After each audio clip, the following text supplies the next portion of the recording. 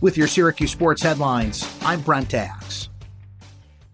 Onondaga County Executive Ryan McMahon said that Syracuse University is good to go to allow students to attend the men's basketball game against North Carolina on March 1st, as far as local officials are concerned, although some hurdles likely remain. New York State is allowing venues with a capacity of more than 10,000 people to open at 10% capacity as of February 23rd, as long as a variety of conditions are met. Local approval for the future date arrived Thursday in one of McMahon's regularly scheduled press conferences, eliminating one hurdle for the school. Arenas still are closed to the public by the state this weekend, meaning no fans will be allowed at the men's basketball or men's lacrosse game.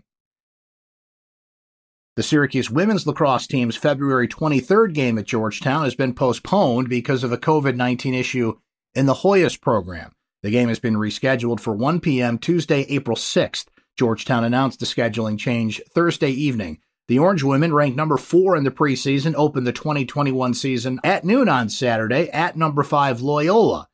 The Syracuse men's team hosts Army on Sunday. Both are top 12 programs.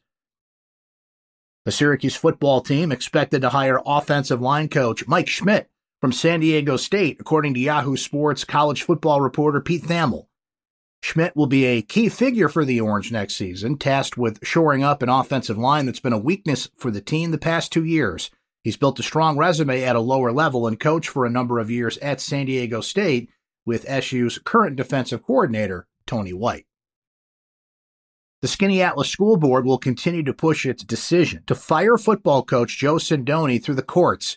The board on Thursday night approved a motion to appeal Onondaga County Supreme Court Judge Jared Neary's preliminary injunction that temporarily blocks its move last month to not renew Sindoni's contract.